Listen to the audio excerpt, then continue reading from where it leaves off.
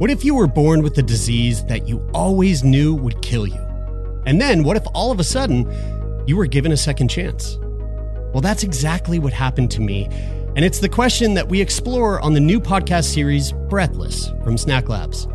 Join me, Jeremy Saunders, for a series that explores what it means to live and die, to love and to lose, and what it's like to have your whole life turned upside down and the unexpected challenges that come with a life-saving drug. You can listen to Breathless now, wherever you get your podcasts.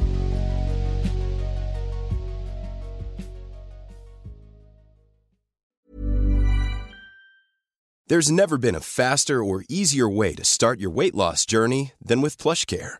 PlushCare accepts most insurance plans and gives you online access to board-certified physicians who can prescribe FDA-approved weight loss medications like Wegovy and Zepbound for those who qualify.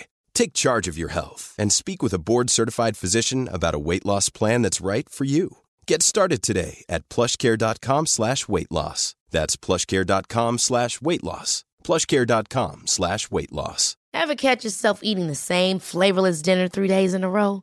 Dreaming of something better? Well, HelloFresh is your guilt-free dream come true, baby. It's me, Keke Palmer. Let's wake up those taste buds with hot, juicy pecan-crusted chicken or garlic butter shrimp scampi. Hello Fresh. Stop dreaming of all the delicious possibilities and dig in at HelloFresh.com. Let's get this dinner party started. Cool fact, a crocodile can't stick out its tongue. Also, you can get health insurance for a month or just under a year in some states. United Healthcare short-term insurance plans, underwritten by Golden Rule Insurance Company, offer flexible, budget-friendly coverage for you. Learn more at uh1.com.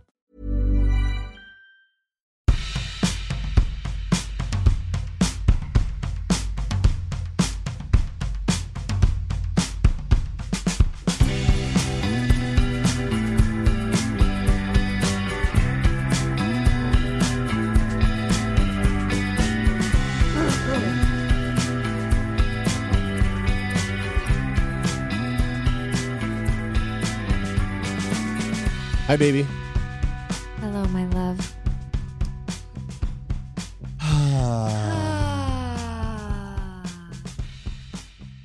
Extra big sigh for today. Because today very well could be the end of the world. So I'm glad that we got this recording in. This is being recorded the day of the election down in the United States of America. I haven't looked at anything yet, but when this does come out, who knows? Who knows if there will still be an atmosphere? Who knows if if it'll just be raining ash floating around in space, looking for anyone still living, any living creatures in the universe. That might need a podcast. Yeah, if you can hear us, we loved you.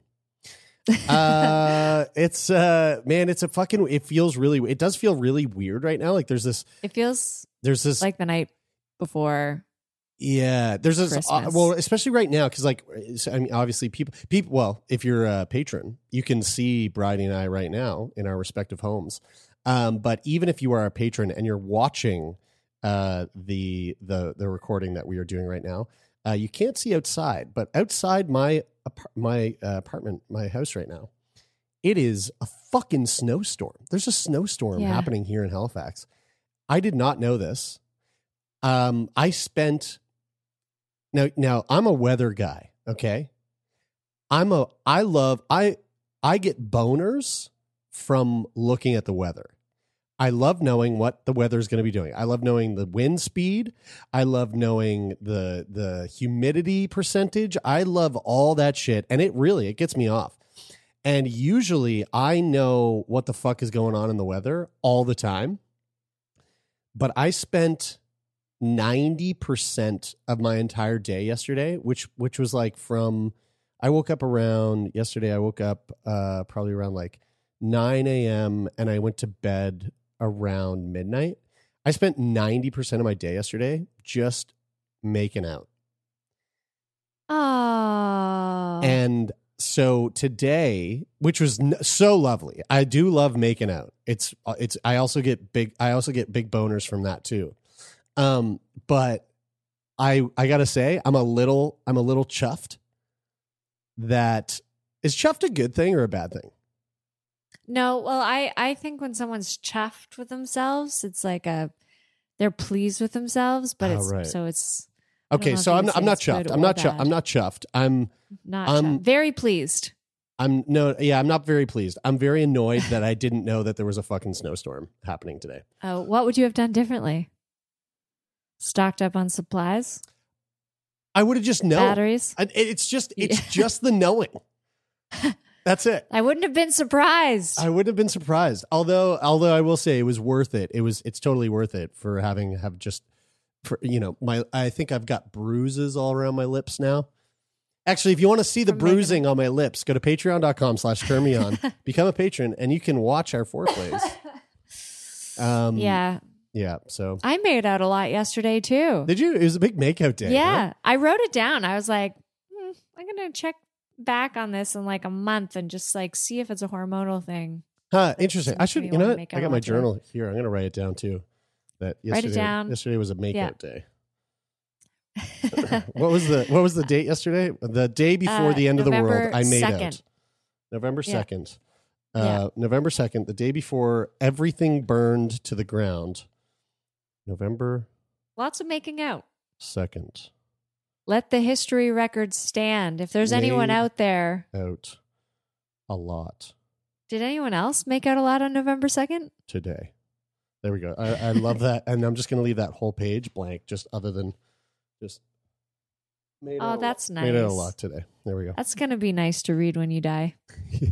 Yeah. Hey, speaking about dying, that was a bad transition because this has nothing to do with that. There was something else that I did that I've been doing, and I kind of want to run this by you. Actually, I kind of want to run this by one of my favorite things about this podcast that we have, Bridie, is that our listeners, we have a very active, excitable group of listeners. I love our listeners. And the reason why is because I love how I actually can hear them screaming into the radio right now. Yeah. Yeah. Well, I love you all so much because you're so apt to write into us when we question you, when we bring up questions of things. And so I have a question for Bridie, for you, okay, but also for all of our listeners who have a vagina, all of our listeners who menstruate on a regular basis or an irregular basis, whatever. So here's the thing. Or only once. If you've only menstruated once. You know what? Let's get real specific. This is for all of our listeners who are Diva Cup users. Okay. Mm-hmm. Now, Diva Cup, for those of you, maybe there's someone listening who doesn't know what a Diva Cup is. A Diva Cup, as far as I can tell, is, because I'm not a menstruator, but have you seen one? I have seen. Yeah, I've seen yours. I've seen yours. Oh yeah. Okay. It's like it looks. Yours looks well used. It looks well worn. Fuck off. No, well, it does. It's got this you bleed into it. It's not. It's got a stain. It's twice, and it's been. Yeah, it doesn't get sparkly. It has a bit of a sparkling clean after it's been filled with blood a couple times. Yeah, it sort of gets this like well-worn stain to it. Anyway, so it looks like a cute little shot glass with a little dick poking out of the bottom of it. Okay. Is that accurate? No, not everything that goes into a vagina has to have some semblance of a penis to it. Okay. You know? Hey now. I'm not sure. But it does have a little nub. It has a little nipple at the bottom, right? A goblet. I would have said like a wine glass or a wine goblet with like the stem broken off. But there's still the like little, the neck of that stem, or the beginning of that stem. Yes, right. They're like a little nipple at the bottom. So it looks kind of like a condom that's been just the head of it is left. Yeah. All right, great. That's fair. Sweet. All right. So anyway, whatever. It's this little like, it kind of like the material looks like sort of rubberized, some sort of like rubbery silicone cup, right? And the idea is that a person who menstruates takes this thing and they stick it inside the hoo-ha, and it sits in there, and it fills with blood. It fills with menstruation. Is that? Would you say that? So it fills with menstruation, and then the user of the Diva Cup. I'm guessing like you would go to the bathroom and you're like, oh, like my Diva Cup's full. You pull it out, you pour it out into the toilet, and then stick that thing back up in there, right? Is that accurate? More or less? Okay, cool. Yeah. So I've been this person that I was making out with for the majority of yesterday. My new partner, they have periods. And they are a Diva Cup user. And, you know, I have no qualms whatsoever with making fuck while someone is on their period. Like to me, it's like, hey, whatever. Like that's just natural lube. Like I'm cool. I get that it's like a messy process and there's sometimes a bit more, work in like post sex cleanup, but like cool. I'm fine with that. And you know, this is a new relationship. We're still like in that NRE stage, and I think we've had like period sex like once before, and I'm a little bit like, you know, I understand that like sometimes people, although, you know, Brady, I know like typically in the past, like you've expressed that like you get kind of horny on your period, or like I know like that is sometimes like a common thing, but I know that that's not everyone, right? And so in this scenario that I find myself in, I'm a little kind of like I tiptoe around it. I'm like I don't want to like push, I don't want to make anyone feel uncomfortable or anything, but like things were kind of heating up. And it was like make fuck time was like, it seemed like it was right around the corner. And so, and I was like, I know that, you know, Lee's on her period, and like very early into it. So it's like, we are, you know, heavy. It's like, yeah, I'm guessing it's like probably heavy flow time. So we're about to have sex, and she doesn't stop me. And so I say like, hey, because I'm concerned that she has a tampon in. So I'm like, hey, do you have a tampon in? And she goes, no, I just have a Diva Cup in. And I was like, oh, should you take, like, do you want to take it out? And she's like, no, it's cool. Like I'll just leave it in. And I was like, wait, what? And she's like, yeah, I can leave it in. And I was like, while I fuck you? Like while we have sex? And she goes, yeah. And in my head, I was like, is this okay? How will there be room for my enormous penis in there? My gigantic, weirdly large dick. No, that's not true at all. But I was thinking like, how you know, is this going to be uncomfortable for her? What's it going to feel like for me? Like what's the... Yeah. But I'm horny as fuck. And I'm like, whatever. Like this is happening. Mm-hmm. And we have sex, and it was awesome. It didn't feel like I was kind of, I had this like moment of thought later about how I remember you had an IUD in, and we were having sex. I knew you were going to bring this up. Yeah, 100%. I had to. You had an IUD in, and we were having sex, and that thing was like scraping my penis, and it was like, it felt like you had like a screw, like a metal screw. This is one of those stories. This is one of those stories you tell that gets more exaggerated the more times. I think it was like, hey, no. I think I may have felt your IUD, to like next year when you tell this story, I'm going to be responsible for the complete castration of your penis. Yeah, right. Okay, whatever. Something. Anyway, this thing was scraping my dick. All right, and I said to you, I was like, it feels like there's metal in there, and you were like, no, it can't be. And I was like, I don't know. Anyway, turned out that your IUD was fucking put in wrong, and it was scraping the head of my dick. I wasn't making that up. So I was kind of like, I was thinking like, I thought maybe it would feel like that with like this Diva Cup in, like maybe it would feel. But dude, it kind of felt like there was a sex toy involved in our sex when there wasn't. Interesting. And you felt that? Oh yeah, I definitely felt it. I could see it from the receiving because it would feel like so full. But yeah, I don't quite understand how that works for you.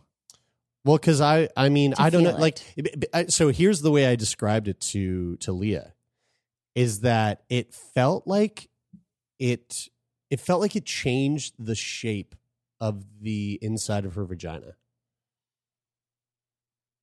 Interesting. Mm-hmm. Well, but here's my thing. I was like, afterwards, I was kind of like, is this okay? And I was looking it up. And I saw like, I mean, I don't know. I saw articles where it was like, there was articles that were like, it's okay if it's a disposable Diva Cup because like they're more malleable. It's not okay if it's like a reusable because I thought I read something that it could go in behind the cervix, to which I didn't even know was possible. I thought the cervix was like an impenetrable wall that only babies and menstrual blood can go through. I don't know anything about anything. And so, I was kind of like, is this okay? But then, Leah insists that it's like totally fine. And it's her body. I believe her. But it was the first, I've never heard of that before. Like it was the first time I've ever heard of someone doing that. And I've never done that, never heard of that. The other day I was remembering that there was a period of time that I wore not as like a tampon, but something that allowed me to have sex while I was on my period without it getting very messy was it like natural a ring or something? What was that? I think I remember that. What was that? It was a sea sponge. Oh, yeah, right. From the ocean. Wait. You just like plucked it out of the ocean or it's like a product that you bought? I bought it not as a product for my vagina, but you can buy these sea sponges. And I think that they're used for all kinds of things. Like they are like a sponge. So I think people buy them as like natural sponges. So like I clean my dishes with these, or like I sop up oil spills with them. Right. Sure. But you can also like put them in your vagina and it can act as a sponge for the blood and then you just take it out and you can wash them, you can rinse them. Now, I'm somebody's out there listening going, don't fucking do that. And I will say that was prior to my bacterial vaginosis experience, but they may not be connected because I have read that it's okay to do that according to some people. And I did it. And it was great. Yeah. It was, and did it feel like a sex toy. Right. Because it was it contributed to this full feeling. Right. Inside me. Mm-hmm. Yeah. So right. So I mean, like that was the thing that I found so surprising was that it felt so much like a sex toy with the Diva Cup, because it was like, I have a circumcised penis and the head of my dick is, I got circumcised late in life. So, mm-hmm. So I feel like, although I'm circumcised, I feel like the glands in the head of my penis are still very, probably like overly sensitive compared to someone who got circumcised at birth. But obviously, if I still had foreskin, there would probably be even more sensitivity, like to the touch. But it felt like there was extra, it felt extra stimulated with this thing, with this diva cup inside. But there was also this mental fuckery going on at the same time where, like, while I'm having sex, I have this internal worry about my partner's safety, right? Which is why I'm bringing this up on the podcast, because I know that there's like medical professionals out there who listen. I know that there's a lot of people that listen to this podcast, and so if I want to put it out to the listeners. What do you know? What do you know? Like, is this okay? Is there things that is there concern to be had? Is there safer? Is there, if you are going to do it, is it the kind of thing where it's like, well, yeah, you can do it, but you want to consider this, this, and this to keep it safe? I don't know. So putting that out to our listeners, because I know that y'all love to fucking write in and give us your 2 cents. And I'm sure there's people out there that are going to write in and be like, that's fucked. But if that is you, please do write in, but also try to be constructive about it. Let's hear what y'all have to think. Y'all have to say. Great question. Great question, Jeremy. Yeah. I gotta ask how your first week on the Way of the Superior Man has been going. Well, it hasn't, because I don't have the book. So like, you haven't been thinking about it. Oh, I've been thinking about it a lot, and I've been applying it. I've been applying. Okay. Well, actually, you know what I've been applying a lot is I've been applying a lot of what we discussed with this week's guest. Our guest this week, Kendra Kunov. She is a professional in the field of a whole shitload of things, and in particular, she's done a lot of work with David Data, the author of The Way of the Superior Man. David Data. Data. You know what? It's like data, DATA. Like, how do you pronounce it? It's the fucking same. Data. Data. David Data. The author of The Way of the Superior Man. So we had a conversation with her, and we're going to throw to that conversation here shortly. It was great. It was fucking great. And one of the things that I've actually been thinking about a lot, and kind of like applying to my own life, it was something that you had said in the conversation, Bridie. And I don't want to like go into it too much, because we do get into it in our conversation with Kendra, but it was about, you had mentioned something about like an attempt at connection. What was the phrasing that you used for that? A bid for connection. A bid for connection. Yeah. And that's something that I've been thinking about more and more this week, about what are the ways that I bid for connection without even really noticing that my partner might not hear or might not connect with. And what are the ways that she is bidding for connection where I also might not be hearing that or seeing that. And I think that's a really valuable thing to just like take a moment to step back and consider in your own relationships and in your own life. Because it's, it's so funny. I'm rewatching Atlanta, and I'm on season 2. That's my just the tips. If you haven't watched Atlanta, it's one of the best fucking shows I think that have been made in the last decade. What's it on? It's on FX. So, I'm not going to say I pirated it, but let's just say I have no other way of watching it other than finding it in certain ways. Okay. And if you go to patreon.com/turnmeon, you can see me winking at the camera. So it's an incredible show, but there was this episode where the lead character, who's played by Donald Glover, aka Childish Gambino, and his partner, they go to this she's part German, and they go to this it's like this annual German festival, and Ern, who's the name of the character that Donald Glover plays, he's like super not into the vibe, and he makes this bid for connection with her, and at the same time that she's making a bid for connection to him, and it's lost upon both of them. And the reason the show is so well done is that it's hilarious. It's a very funny show. It's also like gut-wrenchingly real and raw. And it does this really wonderful job of like exposing and showing you relationship dynamics in a way that is so real and so relatable that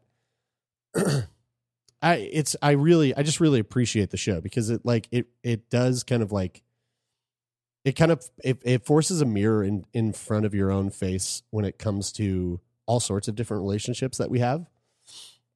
Anyway, it was so in line with what we were talking about with Kendra this week, and yeah, it just made me realize that like this is something that I'm sure so many of us.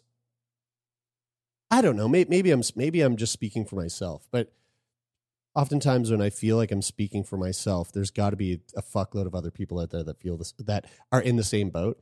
And I think that this idea of like missing a bid for connection is something that a lot of us probably tend to do in our day-to-day relationships without meaning to. And I found it really helpful. I feel like I'm going into it too much without us actually saying what the fuck it is. I'm sorry. Well, I mean, I think it was such a small part of the conversation, and it was right near the end. So we will throw to that conversation in a minute, so you can kind of get a sense of what we're talking about. And then I would love after we all listen to this conversation, to talk afterwards a little bit, just quickly about my experience with this week of The Way of the Superior Man, because I've been finding in a really neat way that a lot of the things that I'm taking in, and I'm sure this is just my own brain, but a lot of things I'm taking in are sort of all, there's like clues, like it's all sort of the same, like you hear the same word a few times and you're like, this is a theme. There's a theme going on here. And so I would love to share that after the conversation. Because the conversation with Kendra was super impactful for me, especially listening back to it, because when I was in it, I was thinking a lot of like, how do I get as much as possible from this person? Because I've been following Kendra's Instagram for the past year. I've been like, listening to conversations she's been having on other podcasts and like poking around on her website, like more than just preparing for this, that episode or this conversation. It was like, she is speaking in a language with a voice that is really, really turns me on in the way that she uses that phrase, turn me on, in this conversation, which is just like, what makes you swoon? Like what lights you up? What excites you and makes you, well, I just lost my train of thought. What was I saying? Yeah, you were saying that we're going to come back to it at the end after. Yeah, we'll come back to it. But before we leave this bids of connection thing, I want to tell you that I have not gone any further down the path of investigating like whose term that is, why it was coined, what the framework is supposed to be for, etc. But one thing that it helped me notice is that, and I would, if I may, sometimes I would find this with you, one of the big sort of things that that sometimes like hurts my feelings is when I say something and I get no response. Yeah, and right. Yeah, and I do that so much. I know you do that. I hope that's a knowing and not just like a sarcasm. No, I do that all the fucking time. I know. Yeah. And sometimes I'm just fucking Why would you respond? Because I'm saying ridiculous things and I'm just like, I don't know, just talking out loud mostly. Yeah. But usually it's because I want some kind of response, I suppose. And so I noticed then after reading this term bids for connection that I feel like that probably explains the way that I feel in those moments, because I am trying to like connect and get something. And then when it falls on deaf ears, I'm like, I feel like ignored or whatever. Right. But I've only just realized that I do the same thing. I think, yeah. And I think too that I can't multitask. You know what I mean? Like, if I'm pick my moments. Like if you're doing 100 things, I'm like, hey. Yeah. You know? Totally. Yeah. And that you might need like a minute. Yeah, exactly. Yeah. Yeah. That is, I mean, that I think it's more of a me problem than a you problem, but yes. Yeah. You know, it's like. No, but I'm noticing it when you're not here with other people, when I just am like, when I don't feel like responding. Yes. You know? Right. You're someone else is being like you're catching yourself doing it and going, oh, exactly. Oh, respond. Right. Respond. Even if you think that what they just said was just like a joke or doesn't warrant a response, just respond, because I would want that. Yeah. You know what's really funny is that I find that is one of the one of the beauties of open relationships, or let's get really specific with like our setup, right? Like that's the beautiful thing about being in a significant relationship with somebody else. Because this happened with Becca. It currently happens with Leah. It's like things will happen with me and my other significant other. And I'll go, oh, this is the thing that Bridie didn't like that I used to do. And now it's happening to me. You know what I mean? Like that shit is, and it's really, what's really funny about it is that I go, because let's use this example, right? Let's use the example of, just pulling something out of my ass here. Like the example of you not liking me being on my phone while we're spending quality time together. And, you know, like over 10 years of being together and hearing like, you know, in my head, the voice of you being like, hey, can you fucking put your phone down? And my reaction to that response being, oh, yeah, fine. Like annoyed that I can't do the thing that I'm trying to fucking take care of or do because you want me to put my phone down. And like, you know, totally knowing that like also that's, you know, it's a bid for connection. You want to connect with me. I'm on my fucking phone.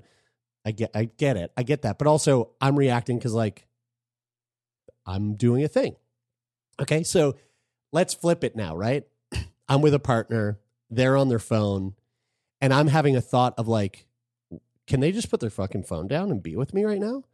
And about to say something, about to like speak up about it and catch myself and go, oh, hold on. You do this. And how do you feel when Bridie says to you, can you put your fucking phone down and just be with me? You don't like it.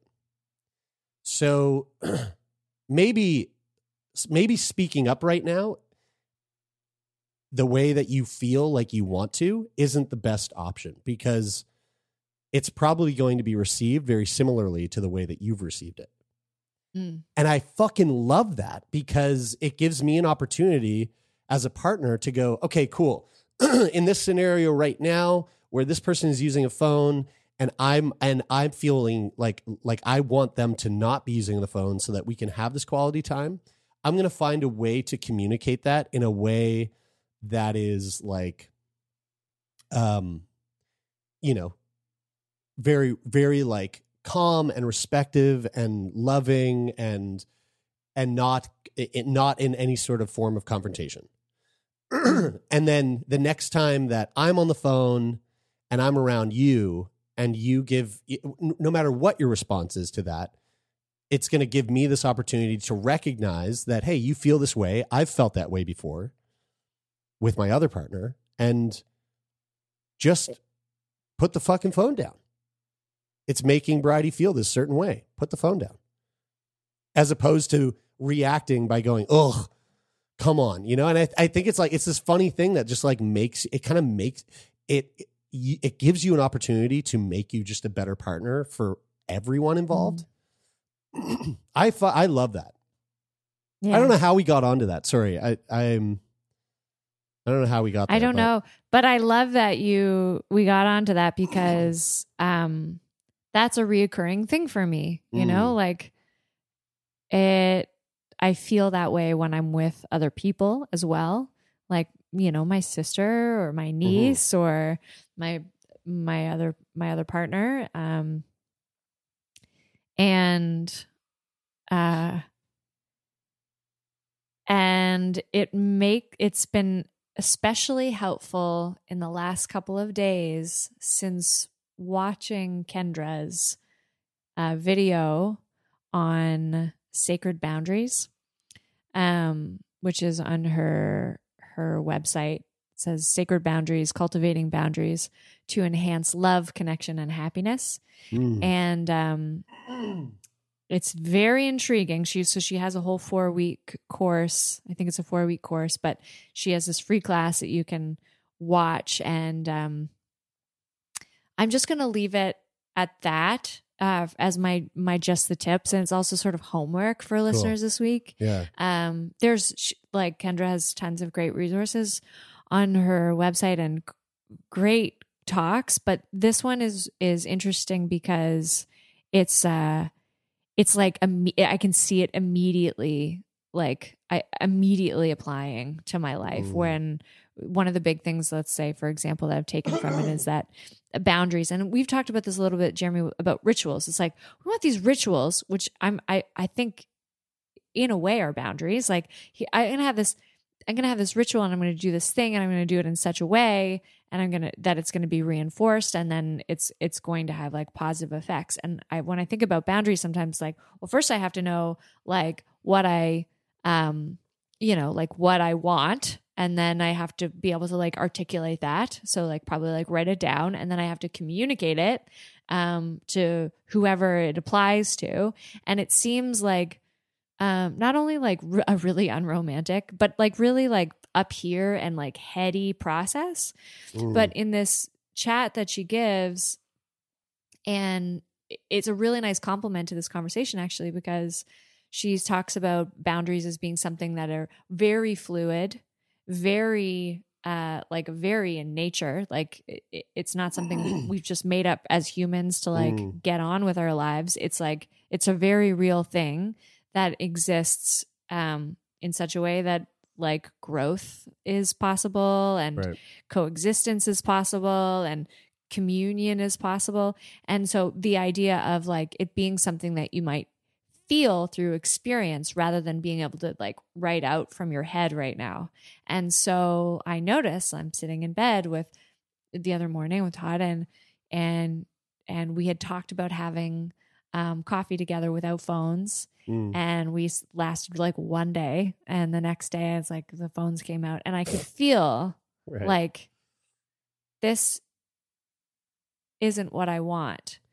But in this conversation we have with Kendra, one of my big questions was like, how do you fucking know what you want?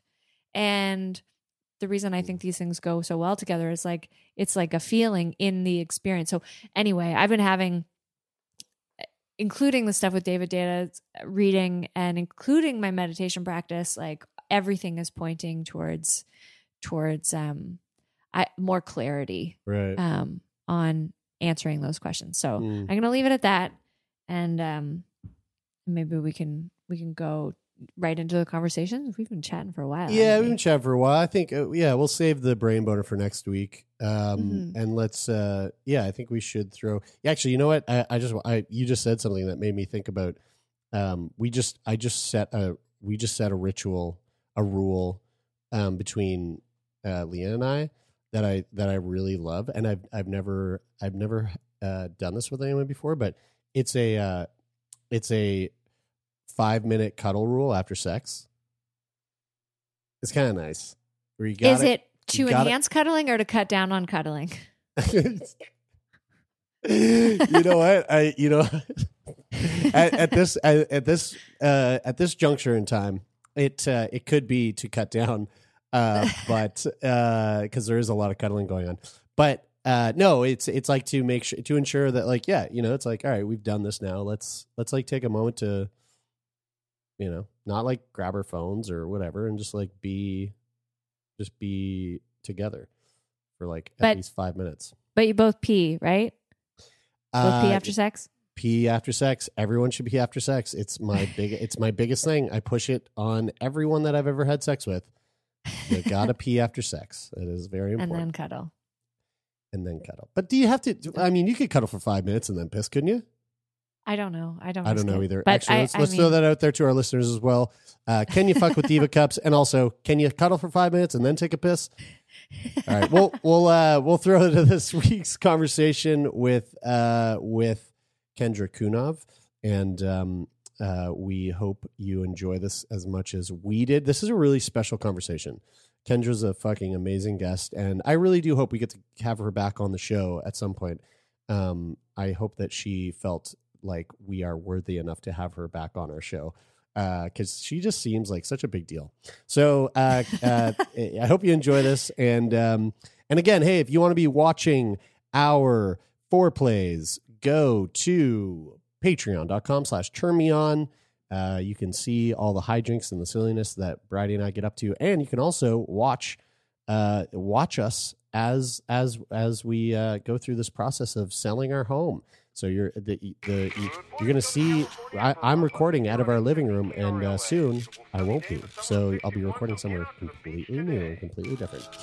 All right, enjoy this conversation, and as always, we will see you all on the other side.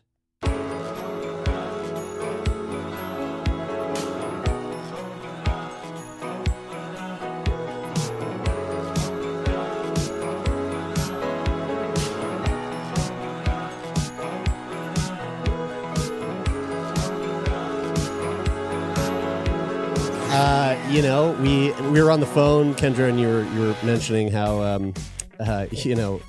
a lot of people like to blame when shit goes wrong on Mercury being in retrograde, but it for some reason I've also been feeling the last few weeks, anything that has to do with tech is kind of shitting the bed, and so we ran into some issues before we started recording here. However, we are here. We've got it figured out, and I feel it in my heart of hearts. This is going to go really well. Awesome. Kendra, Jeremy, do you feel like it's because Mercury's in retrograde? No. No.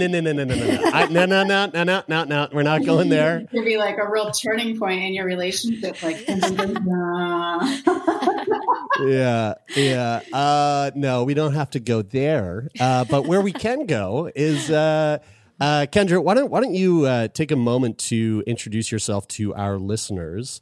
I think what we're going to dive into today with you is going to be something that resonates with a lot of people that listen to the show. So, first of all, welcome, and secondly, who is Kendra Kunov? Who is Kendra Kunov? Oh man, I mean, there's so many responses to that. I would definitely say I'm a Northern Californian. I'm a mother. I'm a lover of the earth. That's probably broad spectrum picture of who is Kendra Kunov. And specifically related to my work, I've been doing work in the relational realm for almost 20 years. And I started with a much more, you might call it specific focus on authenticity and authentic relating. Although in some ways it had a real broad focus in terms of, authenticity in all our relationships.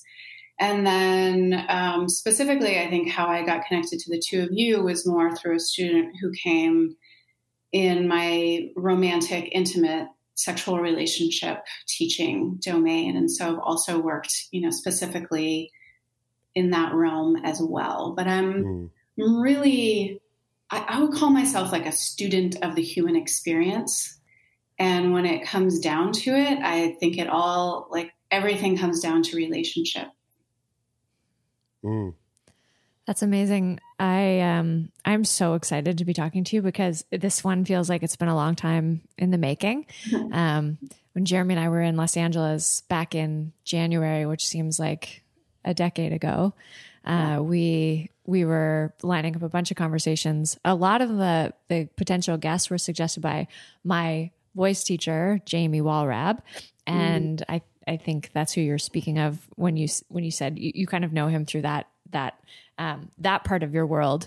And about a week ago, Jeremy was like, so who is this person that we're talking to? And I was like, I believe this is, and then I went to your website and I was like, I don't even know how to put all of this into one sort of category, which I love because when I look at your body of work, I'm like, I want to know all of these things. I want to study all of these things. But I don't, when I go to Google it, like, how do I find out more about, like, it's so broad and so vague. And so to hear you kind of explain that in such a concise way is hopeful for me and inspiring. But yeah, I think when we first started talking to Jamie, one thing we were just sort of scratching the surface of, or just sort of hearing a little bit in our world, was this idea of polarity and the masculine, feminine.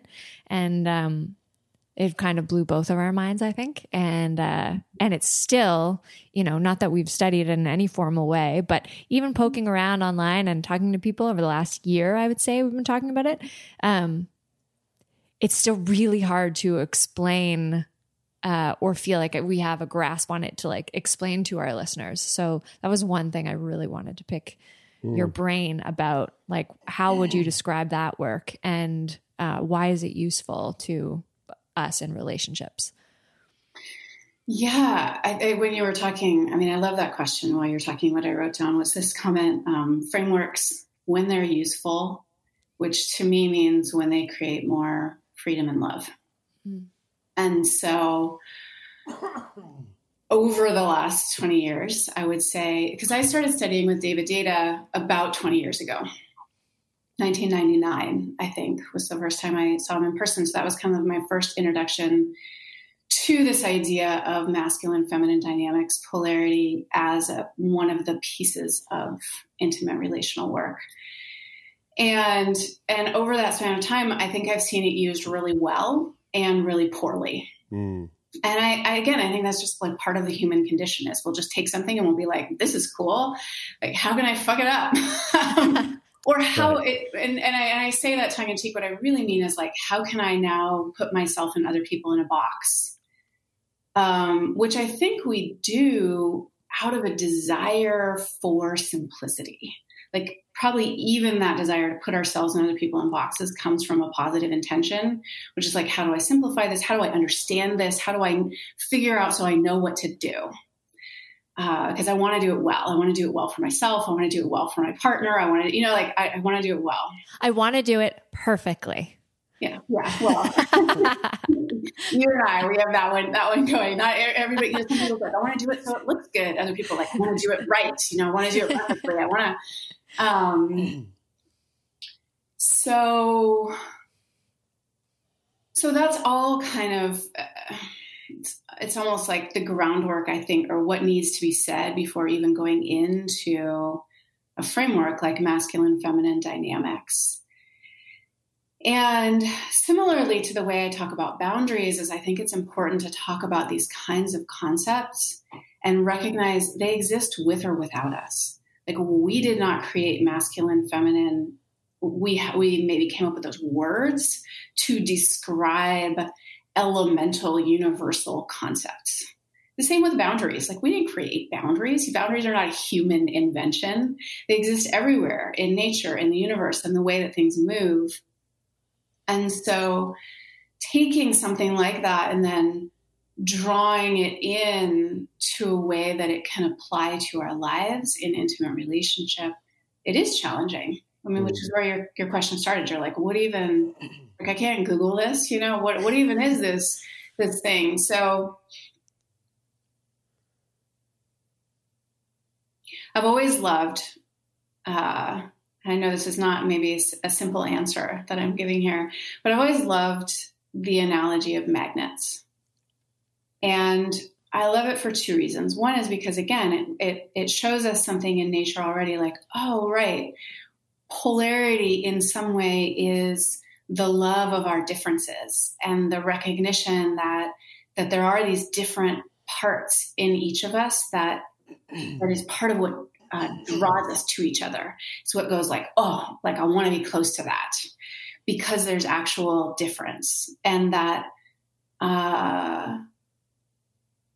for that intense draw, we actually do need to allow for that kind of difference, whatever we want to call it. Yeah. What I also love about the magnet, I remember another teacher of mine said to me one time, he was like, yeah, but Kendra, it's the same fucking magnet.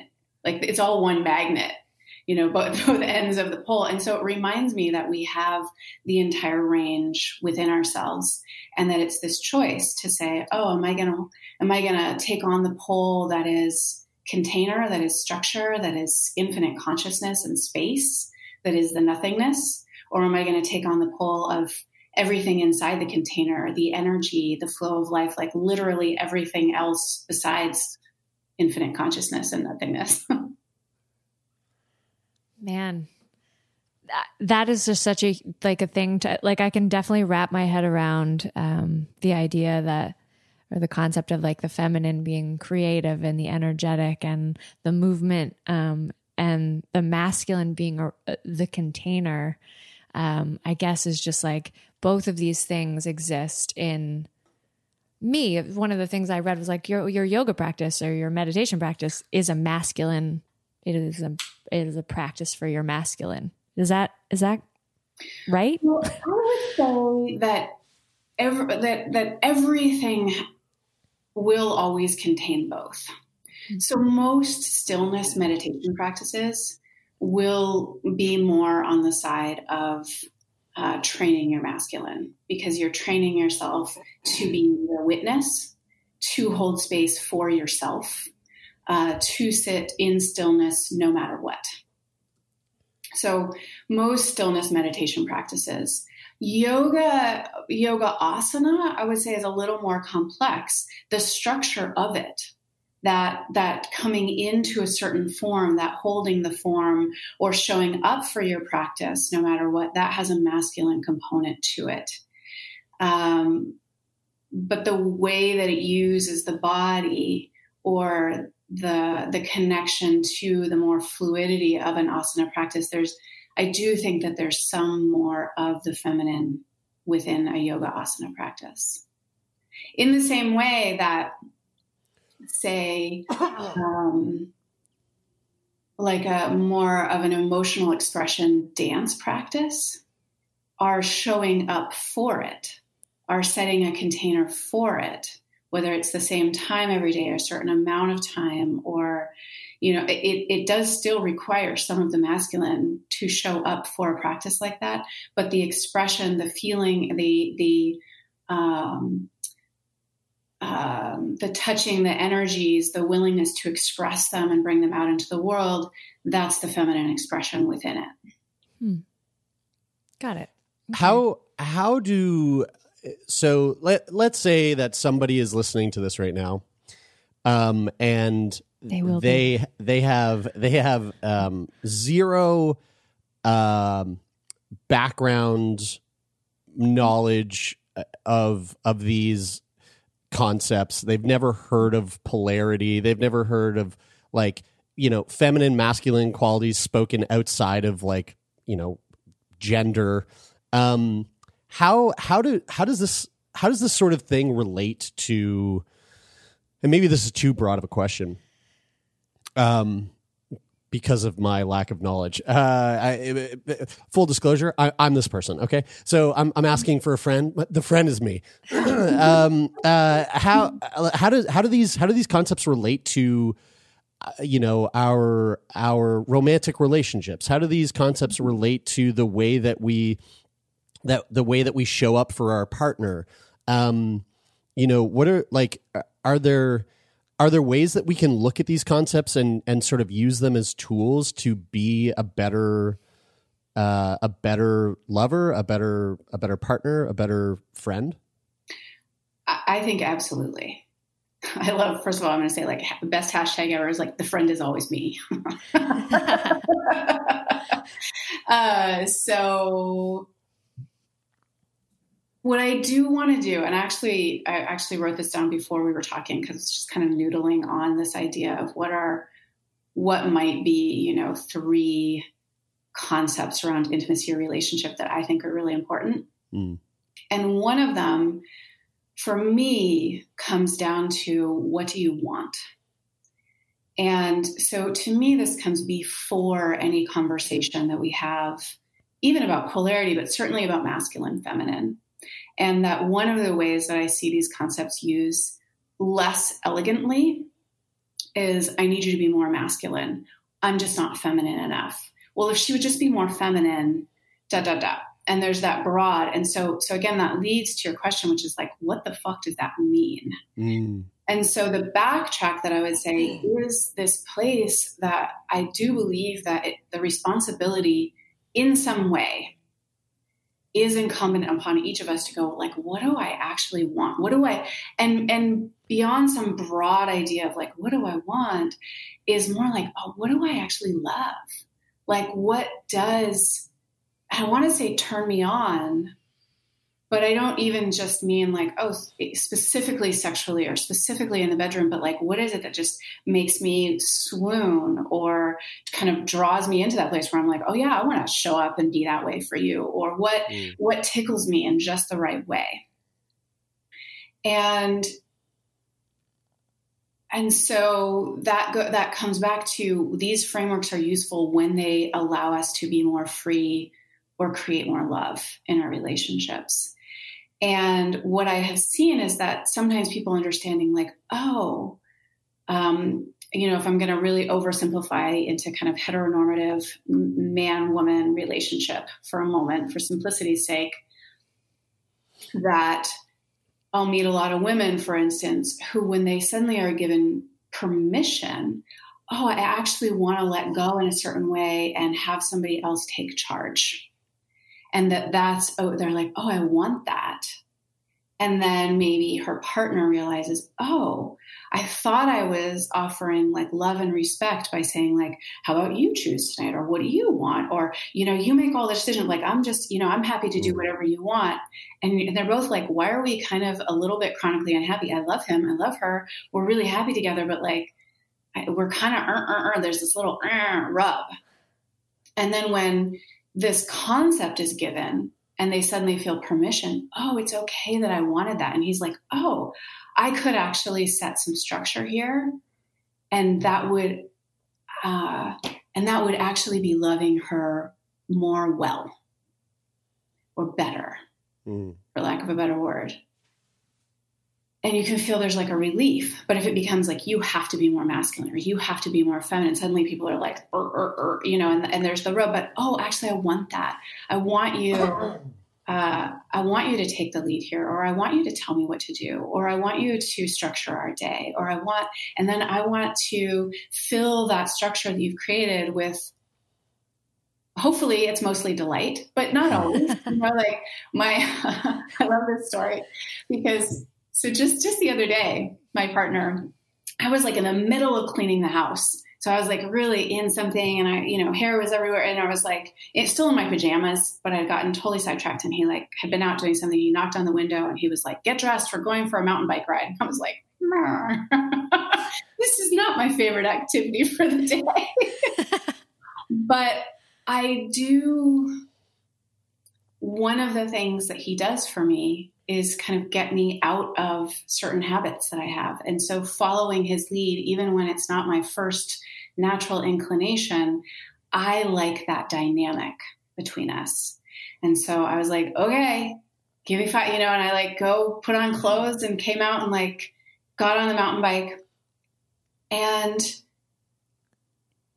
then my own willingness to actually allow the moments that were really delightful and beautiful, like, oh, it's gorgeous out here. Like, oh my God, the smell of the trees, like, oh, like the sun coming through, like, gosh, I'm so glad to be out here. And then also the moments that were really hard. Like I started crying at one point because I was trying to go up this hill and I like couldn't, and I was scared. I got scared.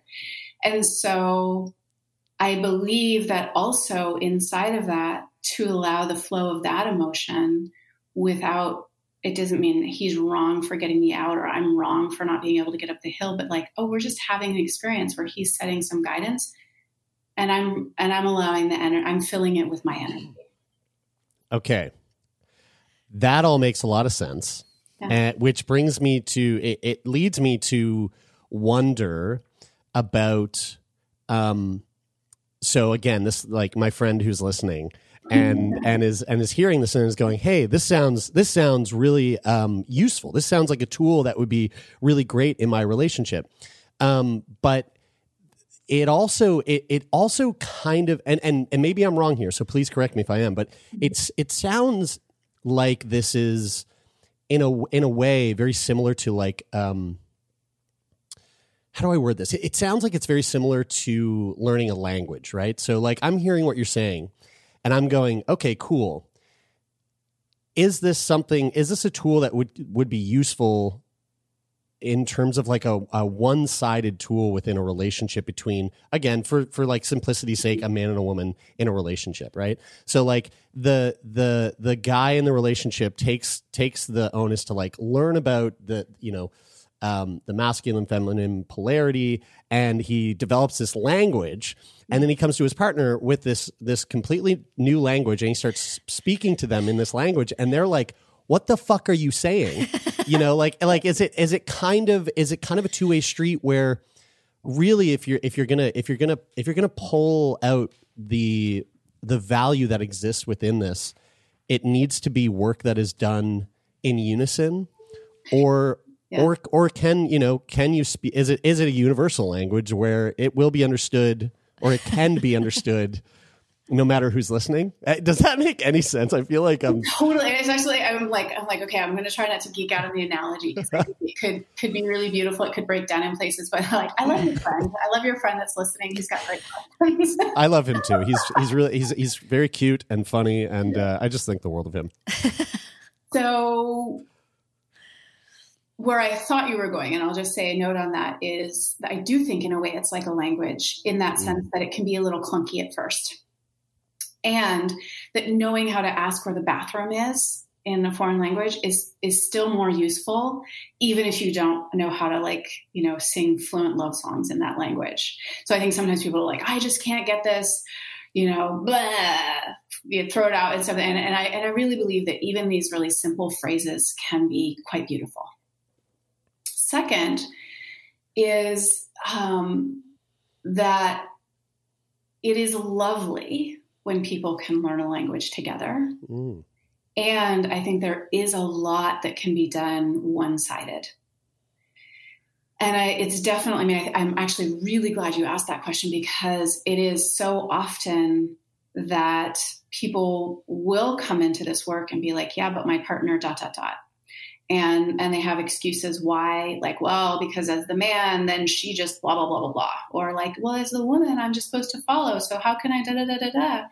But the truth is, at the energetic level, I believe we have much more impact than we often give ourselves credit for. And it can be challenging. I will say what it requires, not more challenging than anything else. It's just that it requires actually bumping up against all the reasons we're not doing this innately anyway, which is like, oh, I didn't get the response I wanted in the nanosecond I wanted it. So like, I'm just, that was too scary. So for instance, like my partner doesn't do this work, and we don't have like big, long conversations about it. It's just, but I would say from my side, one of the things that I will do is just follow, because I know that strengthens the dynamic without him being necessarily involved in the work, or without us having a conversation about how I would love it if he planned things for us more often. I'm just like, okay, I'm on. Like I'll engage my side of the magnet in service of creating a dynamic that I enjoy between us. I think about also, and again, for me, a lot of this has to do with, and the part we're talking about right now has a little bit more to do with leadership, I would say, or a certain kind of the way we think of leadership, like guidance and structure. And so even several years ago, I asked my partner, I was like, I'm just so curious if you have any thoughts on like how I could be like a better mother or better in my business or better, like, I was like, I would just love to know, like, do you have any guidance for me, basically? And his first response was like, I think you've got that like totally handled. Like, you're good. And rather than going like, okay, I'm good. And I am like, I pretty much got my life handled. But I just kind of waited a minute and I was like, yeah, but I just wonder like, but if you did, or is there any area, and it took just this little gentle nudge. And then there was a lot that came out, and a lot of it was really quite beautiful seeing of me and places. It wasn't exactly advice, but the ways that we can invite people to bring what it is that we're wanting from them. So I'm seeing if I can think of like a simple example from the masculine. Sometimes if that dynamic hasn't been, if it's just newer, it's a more tender dynamic, that being like, all right, here's what we're going to do all day and, follow my lead, might not go over fantastically, but some structure like, here's the next hour, or here's what we're going to do, or at this time, plan for this at this time. And the same thing might happen, again, we're just going to put it in heteronormative terms for the moment, but he says, so be ready at 5 to go out, and this is what you're going to need. And she's like, I have, blah, blah, blah, blah, blah, blah, blah. And I don't know, da, da, da, da, da. Like there's basically some resistance. And that's the moment when he will often go like, see, I tried. And like, she just won't follow, right? Like, she needs to go do this work because and that's the moment to go like, okay, great. So, and it might be a slight shift. I think this is one of the places where people who are wanting to step into the masculine get lost is like, no, I have to like really hold firm because that's the masculine is like really firm and always knows exactly and never changes its mind or something. And so there might be like, oh, okay, so it sounds like 5:30 is better. Great. So still be ready in this way. This is what you're going to need. Or gentle with a little bit of humor. Oh, so I think you can do that part tomorrow, and I'm going to help you do this, and that's going to be handled, and we're still going to leave at 5. Even though one didn't get exactly the response. But it comes from like, no, actually I know that this will support us in the kind of relationship we want to have. Turn Me On Podcast will be back after this short break.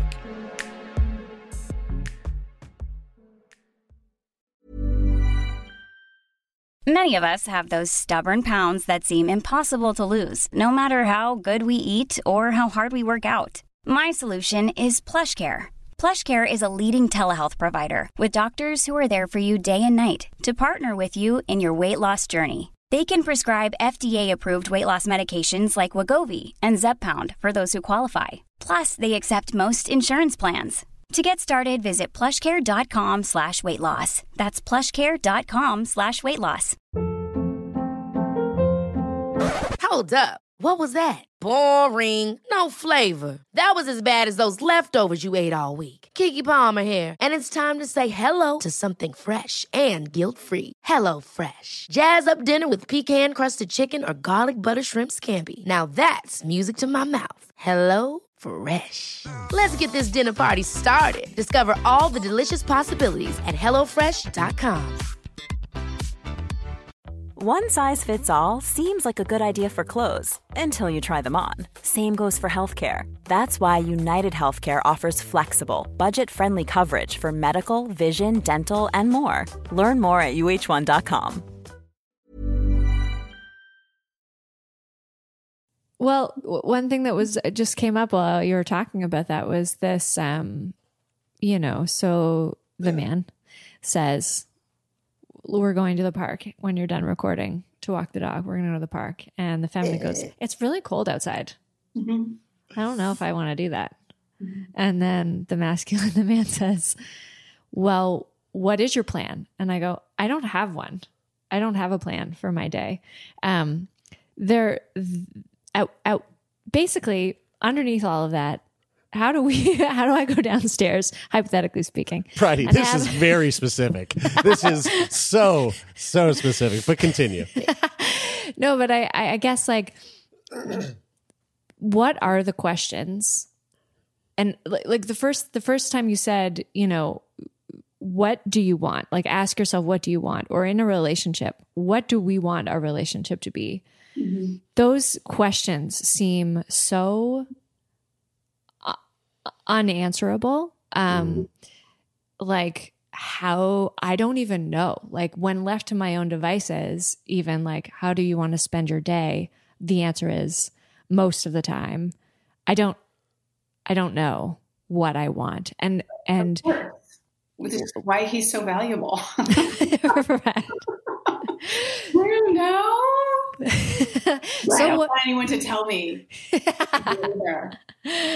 I guess like are there like questions that or modes of investigating that we can begin to do in these partnerships, whether they're new or they're friendships or they're long-standing relationships, to go, oh, actually, I know what I want from this partnership. I know what I want in this relationship. I know what I want in life. Like these questions, how do you go about, like, if that comes even before all the polarity conversation and learning that new language, like how do we get those answers? Yeah, that's my question. So first I'll say, you know, I don't think that we have to have that all figured out, like before learning anything in the realm of relationship, whether it be in the realm of communication or polarity or whatever. They can be almost like railroad tracks, you know, that happen at the same time. And that sometimes it's through the process that we actually go, oh, I liked that. Oh, I didn't like that. And then we can get curious, like, so what do I really like about that? Or what don't I like about that so much? And so sometimes in the process, we discover those pieces. You know, what do I want? What do I want in this relationship? I'm just going to set like, what do I want out of life a little separate, because that's a different kind of conversation. Obviously it's interconnected, especially if we're like going to share our lives together.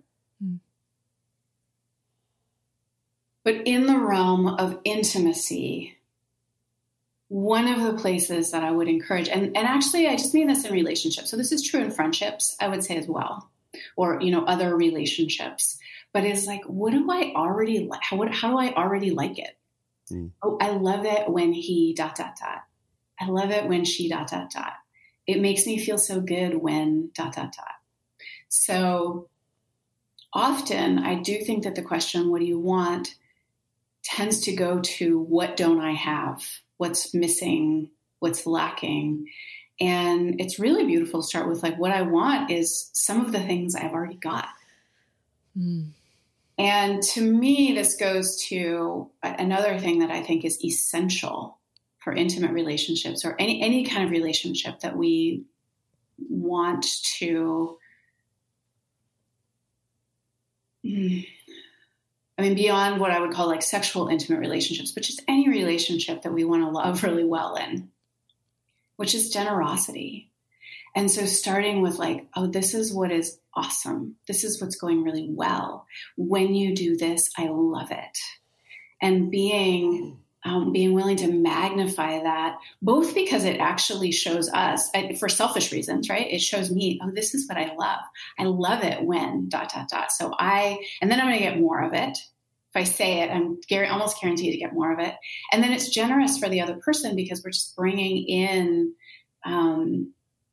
praise and acknowledgement into our dynamic and letting somebody else know what we really love about them when they do this, that, or the other thing.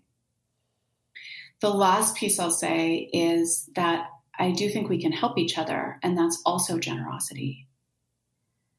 So you might see, I mean, you're saying like, I don't even know how I want my days to go, right? He might actually see, I can see from this perspective, she's happiest when her days go like this. Mm. And someone in your life, whether that's your intimate partner or like a really good friend, but might be able to see those things better, right? We might think like, my days would be best if I was able to just like eat bonbons and do yoga all day. But they see like, oh, actually your day goes best when you get outside in the cold first thing in the morning. And then you know, ... And then there are certain parts of your day that are structured and there are certain parts of your day that are not structured. And maybe you don't get that all the time, but I see actually like this is when you're most alive and when your heart feels most free. And I can actually see and feel that in you. Mm-hmm. That makes a lot of sense. And then this term that crossed my path within the last few months or so was, and I don't remember where from, was bids for connection. And that, in the context that I understand it, the bid for connection is, hey, let's go outside when you're done recording and take the dog for a walk. And I don't recognize maybe necessarily that he is asking to connect with me. And my response is like, it's too cold, which I just pass off without a thought, is so much more dismissive when I realize that it was an extension. It was an invitation. And I didn't notice it. I didn't notice it, but now looking back on it, I feel like I can recognize what that was in retrospect and wish maybe I had responded in a different way. But also I see that it's not just something I just don't want to do. It's something I'm reluctant to do, but actually I do want to connect with this person, and I want them to feel that I have responded to them, or I'm not ignoring them or not brushing them off. But even if I don't end up going outside, that I can recognize that that's an invitation for connecting with me that I callously just, brushed off. I think that's really beautiful. And it can both play into this realm of polarity that we're talking about, or one of the things I wrote down this morning too is intimacy equals resonance plus polarity.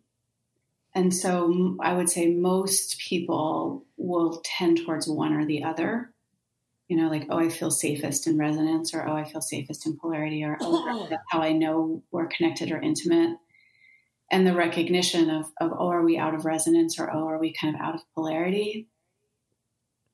To be able to bring it in, I would say the frame of bid for connection is probably more in the resonance, even though it could happen in the realm of polarity.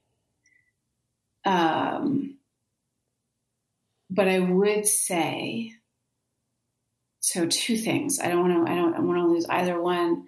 One is that, again, it's an act of generosity to look deeper than the content at how is this person, making a bid for connection, or how is this person loving me? So a lot of times, if we're not getting love the way we want to be loved, we don't see it as love.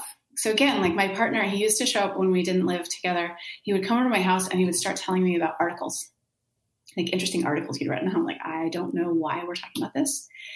And at some point I realized that sharing information was a way that it was a bid for connection. It's like you're saying, it's a way that he's like, oh, you're important to me and I'm sharing the information I find interesting. And that is not one of my realms of connection. Like, it just doesn't occur to me, like, especially with an intimate partner, that if I want to be connected with them, that I would start sharing information. And so then I'd be like, why doesn't he love me? But I was like, oh, he is loving me. So it's kind of two pieces there. Where can I recognize bids for connection, and where can I recognize someone is loving me, even if it's not the way that I most want to be loved? The second piece I do want to drop in here is then a lot of people will stop there and they'll be like, okay, well, I guess I just have to accept the way that I'm being loved, even though I feel undernourished. And, we think that it's either or rather than, oh, I can actually receive. I can be like, oh my God, you love me. You're like loving me. And I really want, I really want to be touched in this way, or I really want to also talk about this, or I really want you to take me, we can, there's also an and there. We can still also want to be loved in other ways. Mm-hmm. Yeah. I was reading a little bit down your list of articles on your website. And I think it was the bottom one about space being the sixth love language, which is, resonated with me because I feel like I'm always saying like, I just want to be left alone or whatever. But then I took a few days recently off by myself and I was like, oh, I could only get away for 3 days and I didn't know if it was going to be enough and it wasn't what I had planned. And then like end of day two, I was like, I'm really lonely. This is like way more space than I need. Maybe I don't want to be completely left alone. But it's hard to know until you get what you ask for. But Jeremy and I have been talking about love languages for years, and trying to use it as a tool. I think probably, Jeremy, I don't know if you would say this in your other relationships, but I have as well. But trying to figure out how that exchange works, and how to receive love in ways that are unfamiliar to me. For example, like Jeremy is touch, if we were to use that framework, and touch hasn't historically been front and center in my life as an expression of love. So navigating that has been an ongoing tricky thing in our entire relationship. We've never like mastered this tool, although it's given us lots of helpful language to sort of help us describe, I think, what we're feeling when we're not feeling loved in the way that we need to feel or we want to feel loved. Have you seen this framework, like in your work as a coach? Do you kind of draw on all of these as sort of your client or your person seems to resonate with them? Absolutely. I mean, and often I think that's just being with a person and you're like, oh, like, here's this piece. And that, I mean, again, when I said at the very beginning that I consider myself a student of the human condition, or like what it is to be human, I think that all of these frameworks, they can only ever really do so much. Mm-hmm. And so, some people really love astrology, and some people really love human design, and some people really love the Enneagram, and some people really love, and then there's something about like, and I'm just me at the end of the day, right? These are all just like little facets you can pull out that are interesting, that overlay together and give me some more freedom or facility in how I move through the world, and give other people more facility in how we're going to relate. And then at the end of the day, we're all just like a human also. So again, that's where I say frameworks are useful, or they're valuable when they're useful. And what I would encourage people to do is to see any place where a framework is detracting from a relationship. And either then look at, is there a way we can make this useful? Or maybe that framework for this moment just needs to be dropped. Like if it's just creating more friction, and that's not really what we want in our relationship right now, like what else can we do? And that's this other piece. And again, I think it's a certain kind of generosity, and it often has to do to some extent with having done a certain amount of personal inner work, which is the capacity to bring playfulness or lightness, like levity to things, and just go like I'm thinking about, isn't there some song that, it's gotta be Jim Morrison, The Doors. There's like some piece of a song that's like, come on, come on, come on, come on, now touch me, babe. And like, yeah, if you're like really crazy, like what would it be like to, like you reach towards, for like touch, and there's like a little pulling back. And then instead of like, oh, my feelings really got hurt right there because I was really wanting to be loved and I was hoping that, and then having like a 2-hour-long conversation about your love language. I mean, not like anybody ever does this, but there's just like a moment of actually just like dropping it and being Jim Morrison from The Doors about like strip your shirt off and like touch me, babe. And I pretty much guarantee like everyone would have had more fun in that one moment. And probably everybody would get more of what they want. Yeah. Mm-hmm. I mean, I think that that's something that I find that like, if I'm going to just be like personally speaking here, that is something that I find myself naturally gravitating towards like quite a lot in my relationships. And like when those moments happen and it's effective, it's some of the favorite moments of my life. They really are like beautiful moments in relationship when, you can put down your defenses, put down your ego, get extra silly for a moment, in the face of, whatever conflict or even just simple like relationship discomfort, and then use humor as a tool to kind of just say, forget all this. This is silly. Let's just drop it. I love that shit. You're good at that. Yeah. Well, thank you. Thank you very much. And I know this. I'm aware.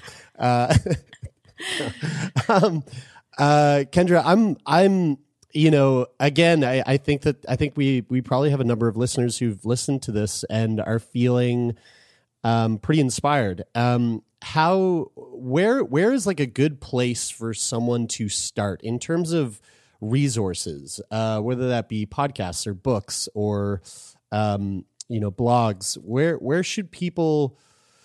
Where are good places that people can go to learn more about how these frameworks can be useful, and how they could use them in their relationships and their lives? Gosh, that's a great question. Also, use this moment to plug the shit out of yourself, because it's a perfect opportunity to talk about what you do. Well, I do think that the blogs on my website, so that's just kendrakunoff.com. I mean, I've quite a bit written, and most of them are connected to videos that I've made. And I do think that, another teacher of Jamie's is John Wineland. And I do think John Wineland has like a lot of really good material. He and I taught together for about 5 years in terms of just hearing some of the same things out of different mouth, or from a man or from a woman. They come differently.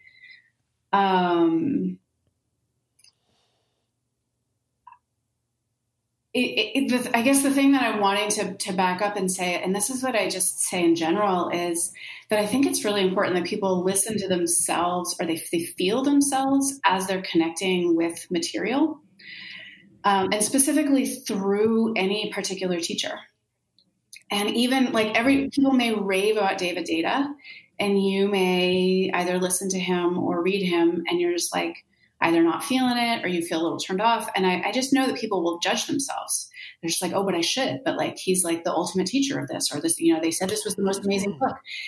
And I think it's important to go like, that may be true. And can I find another voice to hear that from? So again, like people may not resonate with my voice. They may not resonate with John's. They may not resonate with David's. They may not, like wherever you go is see if you can find the voice where something in you goes like, oh, I can just open to what I'm listening to. And I think that's more visceral. Often there's something in us, and maybe that's just more of like a woman's experience or the feminine experience. But for me, there's something very visceral where I'm like, yes, even if I don't like what's coming out of this person's mouth, like I can feel the part of me that can listen to it, that can receive it, and then can take it on. And probably more than any specific teacher or teaching, I think that's really important. before, I know we're kind of coming up to time, but before we do wrap it up, I just wanted that. So those three sort of things I asked you to think about. The first one you said was, what do I want? The second was intimacy equals resonance plus polarity. Mm-hmm. Okay. And is resonance, just to clarify, as opposed to polarity, is it when we're both in our feminine or we're both in our masculine and we're connecting on that level? Is that what that means? I would say it's more out of the realm of masculine, feminine. Okay. That's less relevant to resonance per se. I think I actually have a blog called Intimacy Equals Resonance Plus Polarity. So people, if you want to read more about it. But the very, very simple definitions, like again, if you want to extrapolate even beyond sexual relationships, I would say resonance is like, where are we the same? You know, where do we feel kind of cozy and comfortable in the same? And polarity is, where are we different? So sexual polarity is more in the realm of masculine and feminine. But even in other, I started to think about, like, is this true in all our relationships? And I think there is something of that. Like even my best friend and I have known each other for 42 years because we were babies together. And there's something like, it's actually important that there are things that are different about us, and that when she's different than me, I'm kind of like, oh, that's so interesting. And that she really loves the things that are different about me or how I do things differently, rather than that we're always trying to find the same. And so I think that actually does carry through, that there's this need for finding that sameness, that coziness. And also that need for, like, yeah, well, where is the spark of where we're different? That makes things, that's actually where the part of the life of relationship and intimacy lives. Cool. Thank you. Was there a third point as well? The third was generosity. Generosity. Okay, good. We talked about, and it's tricky. I guess I do want to clarify that I don't think that generosity is not like fawning or like making oneself a doormat or removing oneself, like, okay, so what do you want? I actually think I think setting a boundary is generous. I think asking for what I want is generous. I think also paying attention to you and seeing, like, oh, you might not even know that this would support you right now, but I can see it, and being willing to bring that is generous. Inviting someone out for a chilly walk is generous. And when they say it's too cold, saying, like, I know, that's why we have the cozy jackets. Like, that's generous. Like that willingness to push through a little bit, all of, the generosity is actually this willingness to keep offering ourselves to relationship, which includes saying no, which includes boundaries, which includes asking for what we want. But that spirit of generosity, not like, how do I get mine here? But like, oh, how are we doing this together? I encountered that term generosity in another context, which was like in arguments, showing up with, to your partner and being like, it's generous for me to remind myself that this person is a wonderful person and a loving person, and I love them in those moments of discord, and that they're not trying to be a jerk. Yeah, that's it might not even be a jerk. No, they are. No, I'm just kidding. I mean, it's funny because actually, a few years ago this happened, but I remember I was having a fight with my partner, and I was like, if you don't want to be with me, or if you don't love me, just say so. And he looked at me and he was like, Kendra, like, if I didn't want to be with you, I wouldn't even be having this conversation. Like, I hate these conversations. I was like, oh. And it have me, it was like, oh, these moments of conflict, that's also him loving me, because he doesn't even want to have this conversation, but he's there. I love that. I'm trying to have less conversations that don't need to happen, if that makes any sense in relationship. I think I feel like that's a byproduct of COVID. It's like, have less conversations that don't need to happen. Could have been an email. Didn't have to be a Zoom call, Kendra, this has been a real pleasure to sit down and to pick your brain about some of this stuff that actually Bridie and I we had just talked this week, actually, on this week's episode of our podcast about how we're gonna, just as a couple and as a fun thing to do for the show, to sit down and read through The Way of the Superior Man. And I'm really excited because this is a framework that I'm not, again, my friend who is me, I'm not so familiar with, and so I'm excited to kind of like sink my teeth into it and to figure out how this framework can play a role in my own life. And so to be able to sit down and talk to you about your knowledge of it and to hear your perspective has been really, really fun for myself. So thank you so much for that. And yeah, it really means a lot that you took the time to sit down and chat with us today. You're welcome. I mean, it's really a pleasure. There's very little that I love more than just really real conversations. And so having this brought into the real and the tangible is fun for me. Cool. So we'll do this again next week, and we'll bring our personal problems. Yeah, totally. Yeah. One more time, Kendra, where can people find you? Where can people stay up to date with what you're up to? Probably, I mean, I'm easy to find. It's the great thing about having a name like Kendra Kunov. You can find me on Instagram, Facebook. My website is kendrakunov.com, and you can pretty much find everything there, or at least reach out to me and ask about what you can't find there. Cool. Awesome. Well, again, thank you so much. Yeah, thank you.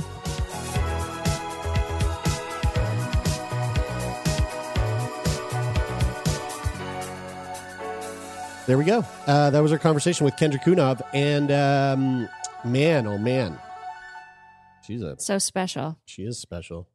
I felt so good listening back to it because, like I said, when we were recording, I was like so thirsty for information, and it's like sitting down to a jigsaw puzzle for the first time. And you go, I don't even know like what all is in this image. Like I don't even know what this person knows, but I know they know a lot. So how do I know what questions to ask, But listening back, and I was like, oh, it's cohesive. There's a flow here. Like you say that as we covered though, some ground. You say that as though we haven't been podcasting for like years and years now. Like as if it's not our fucking job. I mean, well, I guess it's not, but it's my job. But it's our job. This is our job. It's our job that we don't get paid for. No. Also, thank you to our patrons for paying us. Because you're literally the only thing that gives us money. So anyway. We do appreciate it so very, very much. Yeah, your generosity. That's a key word. Thank you for loving us in that way.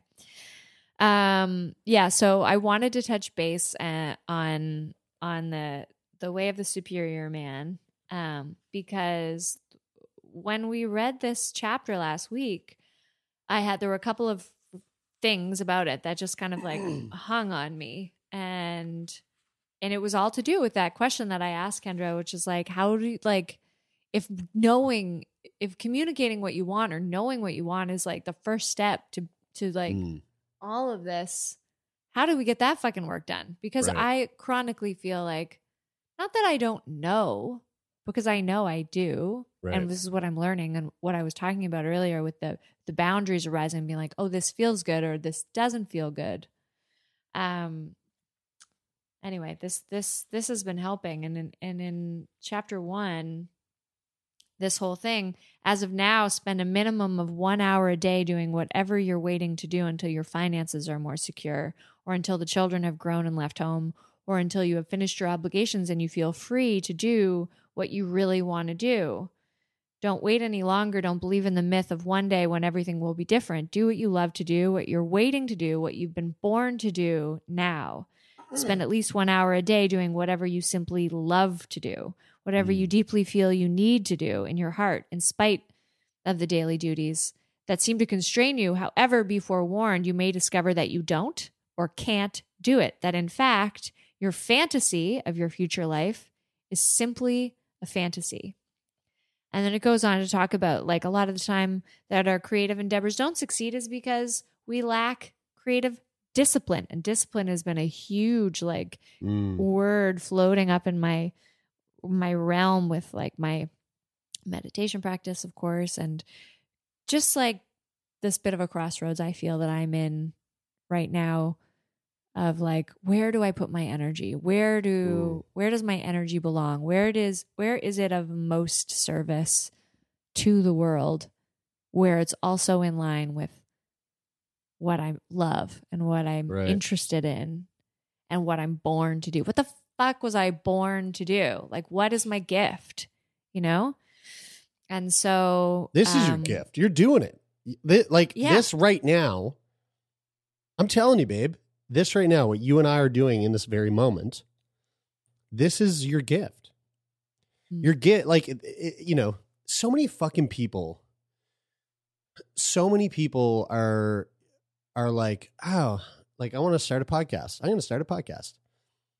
And, you know, it's like this thing that people just like, that the world just wants to do. It's like this, you know, it's like, it's still, podcasting is still in its like infancy, you know, it's still in its, and I'm not sitting here saying that like you and I are the best fucking podcasters there are, but what I will say is that it's not fucking easy, dude. It's not a simple thing. Your specialty is, you know, the thing that you were born to do is you have a gift at, you are gifted at listening. You are a gifted listener and you are a gifted communicator. And that now that can be applied in many other ways. It can be applied to the stage as an actor. That's what you studied. That's what you focused a good chunk of your life in trying to achieve. But now you are in a position where you're taking the same skills that we would use as an actor and applying it to the art of conversation with other people, you know? And I think that, you know, regardless of how many people listen to the podcast, regardless of the success that the podcast has, you know, and again, this is like, I'm not trying to blow smoke up my own ass, more so blowing smoke up your ass, because I know how much you love smoke up your ass. My butt. Yeah. On and off the podcast. No, but you know, the things that like we have a lot of, I said it earlier in the podcast, we have a lot of people that write into the show, whether they're asking questions or whatever, but oftentimes people that write into the show, like they're writing in to express to us that these conversations that we are providing them with, whether that's between you and I, or whether that's between you and I and some stranger that we've invited to be on the show, are having profound effects on their life, profound effects on their own sexual identity, profound effects on the way they relate to their significant other, profound effects on the way that they communicate to their friends or their family about their relationship dynamics or their sexual identity or what have you. That's I mean, fuck me. If that's not something that, if that's not the thing, if that's not a purpose, you know, to like fit to step into that role and to continue to fill that space, then I don't know what is. You know, like that's important. That's an important thing. It's the thing that like, you know, I was kind of joking earlier not joking that like we don't make money from this podcast. We don't. This isn't like I could quit my day job and just focus on Turn Me On and then pay my bills. That's not a possibility. But that's not the thing that keeps me coming back to this show. It's not financial gain. So what is it? Well, it's connection with you. It's the way that it makes me feel to have conversations with people. You know, it stimulates my curiosity. But more so than all of that, it's knowing that there's people out there on the other end that are listening to this and receiving something so important to them. Even if it's the person that's like, I just casually listen to it because I feel like I'm friends with Jeremy and Bridie. You know, like that, like there's so many people that listen to podcasts and that's how they feel. That's why I listen to Last Podcast on the Left every single fucking Wednesday and Friday, because I feel like I'm good friends with Henry and like, you know, like Marcus, like I feel connected to them. Knowing that we provide that, even that, especially in this time, especially like, you know, today, the end of the world, during a fucking global pandemic where people are locked into their goddamn homes, providing just a sense of camaraderie just through simply fucking talking to each other like that. I don't know. I'm on a bit of a rant here. I didn't even dose today. I feel like I microdosed, but I didn't. Interesting. You know what I did? You know what I did? I thought we didn't have coffee left in the house. And I found a bottle of caffeine pills when we were packing. And so I took one of them this morning because I was like, oh, we don't have any coffee. And I took one. And then Leah texted me and told me where the coffee was because she put it away in a place that I wouldn't typically look. And so I made coffee. So maybe I'm just jacked up. Yeah. Anyway. Maybe. But I wanted to say thank you anyway, because I feel like, you know, Kendra talked earlier in this episode about like asking her partner for feedback on something that she was doing in her life, like, you know, how she was as a mom or whatever, and how the response she got made her feel sort of seen, or she was able to say thank you for seeing me. So, and I'm just going to say that to you, babe. Thank you. Well, I see you. I hear you. I believe you. And I just want to say one other thing, because, okay, I just want to run this by you because, like, like Kendra said, this is a framework. It's a brand new language. I can't wait to fuck it up. Like, I can't wait to just like totally bastardize this into like how I can make sense and oversimplify like everything so that it works for me. But something that's sort of cohesive in all of the different headspaces I've been in, the Way of the Superior Man, this conversation with Kendra, my meditation discipline, is this idea of structure supporting my creativity. So having like a container in which to be like free inside of. So she had sort of talked about, you know, like the masculine gives the structure and then the feminine is everything inside of it. So what I've determined is that I feel real great at the end of the day when I have, and I've been doing this consistently, given myself at the top of the day a structure of like, this is what my day looks like. Right. And then just filling my day. And so in a way, I feel like I've read this term before in the masculine feminine work before, but like I've been husbanding my own feminine, if that makes any sense. So I just want to put that out there. And I now I'm all self-conscious because we're going to send this to Kendra and ask her to send it out, and she's going to listen and she's going to be like, not quite young grasshopper, but yeah, whatever. But anyway, it's my tidbit. Cool. Well, this was a really great, fun episode. I feel like I talked a lot. So for all the people out there who again, thank you so much for writing into the show. Even when you write in and say that, Jeremy, you need to shut the fuck up because you talk too much. We love you. And nobody said that in years. In years. Well, they're going to say it now. All right. This was really fun. I love you, babe. And I love you too. And we love you, listeners. Thanks for tuning in. And if you want more of this kind of shit, well, go to patreon.com/turn-me-on, become a patron, or you can just simply follow us on social media. We're pretty much only on Instagram, and that might end soon. I've gotten flagged 6 times this week on our Instagram, 6 posts taken down. They're about to delete our account. So at Turn Me On Podcast, maybe I'll just make the account private. I don't know if that will fucking help. I have no idea. Oh, anymore. Interesting. Anyway. Yeah, well, once we get shut down, we'll just relaunch and we'll start out strong with like sex ed censored shit, and then we'll get back to the butts. Yeah. So anyway, if you want to see the Instagram account before it gets taken down, before the Zucks rips it off the internet at Turn Me On Podcast on Instagram. But also you'll always be able to email us at turnmeonpodcast@gmail.com. Or reach out to us like straight through our website, turnmeonpodcast.com. I mean, I think that's it for this week. Okay, until next week. Go fuck yourself.